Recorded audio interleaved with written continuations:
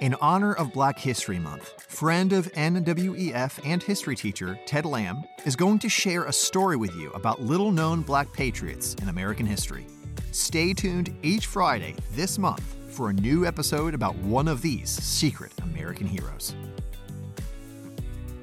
Thank you for joining us on The State of Education. This is Black History Month, and I am honored to be joined by Ted Lamb, who is a history teacher, and we are focusing on different individuals throughout history who were Black Americans and who had impact at their time. And these are people that maybe you've heard of, maybe you haven't, but it's important for us to understand the significance of Black Americans all throughout our history. And so, Ted, who are we going to talk about today?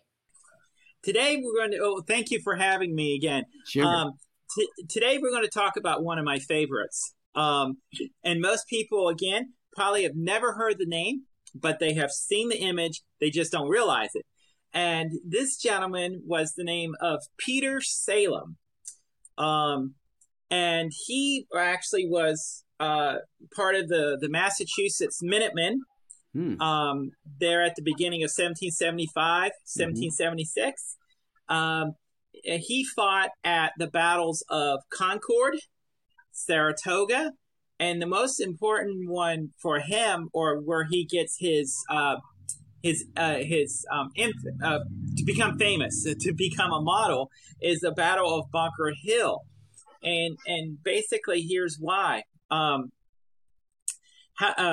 many of us actually remember or realize in our heads, and you can see the picture in your head of the Battle of Bunker Hill, but if you look to the bottom right, you actually see something that would have to be pointed out to you. And you see the man with like a sword, I think, that was there. But right behind him is a Black man with an actual musket. Okay? And that man is Peter Salem. And he is given credit for shooting the British commander, Major John Pitcairn. And he is actually recognized even by Washington after the battle itself. Why is that important? Because, one, by him doing that, according to British rules of war and regulations, everyone lines up in a straight line and they march forward. Mm-hmm. Why don't you hide behind a tree? I don't know, but in this case, in order to keep order, commanders of the British line, your officers, would do that. You take out an officer, chaos has a tendency to ensure. What happened in this case was the fact that because of his actions, he was able to have saved many American lives or colonists' lives at that time for us to be able to get off that hill and off to safety. But he was one that actually did that. It's an incredible story when you look at it, and it's right there in that painting. So again, when we talk about the concept of African American Month or Black History Month, or in terms of African Americans in 16th, 17th, 1800s, again, we see this as only as things like slavery, illiteracy, horrible things done to them. We don't ever think about the concept of that you would give a musket to a Black person. But that's not what our history actually teaches and tells us. We know that at that point there was like over 5,000 British troops. We were outmanned at that point, and basically because of this actions, we lived to see another day, and Washington was able to regroup, go on, and head off to New York. And it's all because of this one person. So do you know anything about the background of this gentleman? Any of the backstory before this battle or this event that really brought him to the forefront in history? Yeah. So a little bit here that Salem, he actually was a member of the 5th Massachusetts Regiment, served there for the rest of the Revolution. That was a total of 7 years of military service, which was about the same time achieved by other soldiers too. And here's what's interesting as well. And again, we don't think about this. He entered the Revolution as a slave, but finished it as a free person. And in fact, he got married in 1783 at the conclusion of the Revolutionary War as well. There's also a monument in honor of him in Framingham, Massachusetts. And of course, John Trumbull, the famous painting of the death of General Warren at the Battle of Bunker Hill. That's the image that was being brought up there too. So, again, like others, his time and period, it's fascinating to me that, they were slaves. And just think about this, rationally a little bit. He was a slave. The British was offering freedom. Why didn't they run there? They knew what was happening here. And, they probably couldn't bank on any promises, supposedly. But they didn't go running to the British.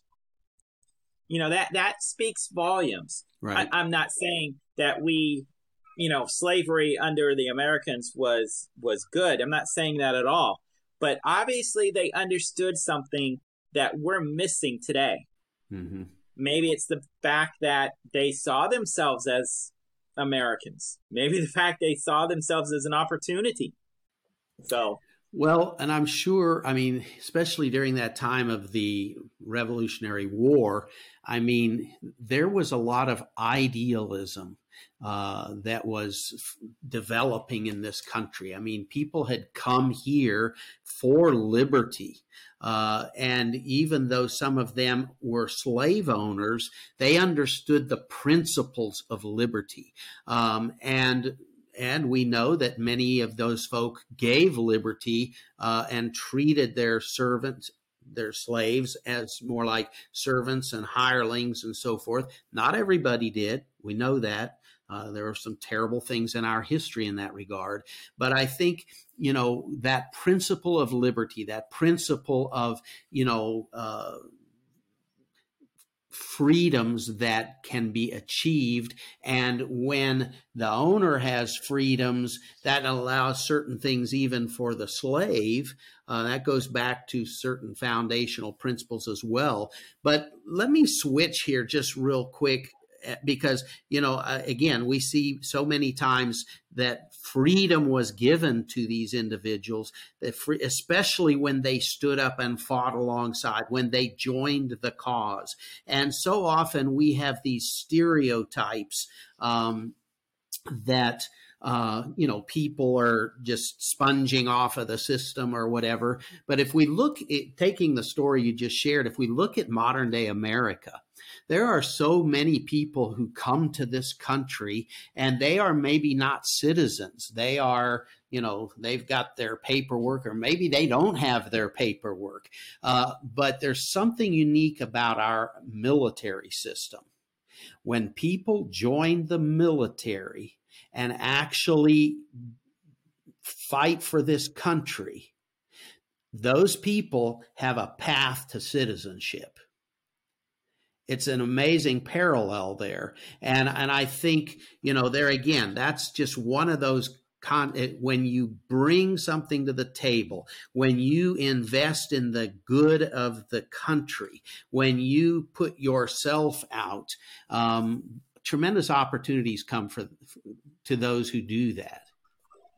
Yes, exactly. And just personally, I think that anyone that does do that should get a path to citizenship. Sure. They have earned that. And I think the reason why, and you are correct, there is an interesting parallel with that. There's an interesting parallel with our organic or founding documents that had an understanding of freedom and liberty that's given us what we've got even up to today. Because, of those things. but yes, I mean, all of these individuals, I mean, and there's many others that were slaves. They fought, even though there was no guarantee, because they understood that what the potential that was here. Keep in mind this too. Most people don't even understand this. I didn't either until a few years ago. But Thomas Jefferson, in his Declaration of Independence, he wanted slavery to be done with completely. It was Georgia and South Carolina that wouldn't go along with the Declaration of Independence. So that was struck. But in the listing, if you go and you see there's like 27, 26, 28 grievances against the king in the Declaration. Right. One of those is the fact that Jefferson says that he has placed on our shores the scourge of slavery. I'm paraphrasing. But basically Jefferson, who gets a bad rap as well, and others understood that, this wasn't, they understood that slavery went against the concept of freedom and liberty. Yes. Did they benefit off of it? Yes. Did our economy benefit? Yes. But they still understood that there was something horribly wrong with this, and they tried to end it. That was July 2nd, 1776. But just 2 years earlier, under the Articles of Association, it actually called for the ending of slavery, and all 13 was on board. So it's interesting, as you point out, how these individuals, Peter Salem, the last week when we talked about Prince Whipple, they understood what was at play. They understood the time that they lived in and what this meant. And so even as a slave, they were willing to fight and die for it. Again, this is really different than what we understand or what we're taught today about that time period. And it's very unfortunate. Yes, it really is. Wow. Ted, thank you for sharing that story with us today, and look forward to seeing what we've got for next week. You've been listening to The State of Education with Melvin Adams, a Noah Webster Educational Foundation podcast. We're a nonprofit organization with the goal of reclaiming education and culture through foundational principles and sound policy. To partner with us, you can give a tax-deductible gift at nwef.org/donate. Thanks for listening to today's episode. Tune in next week for more on the state of education.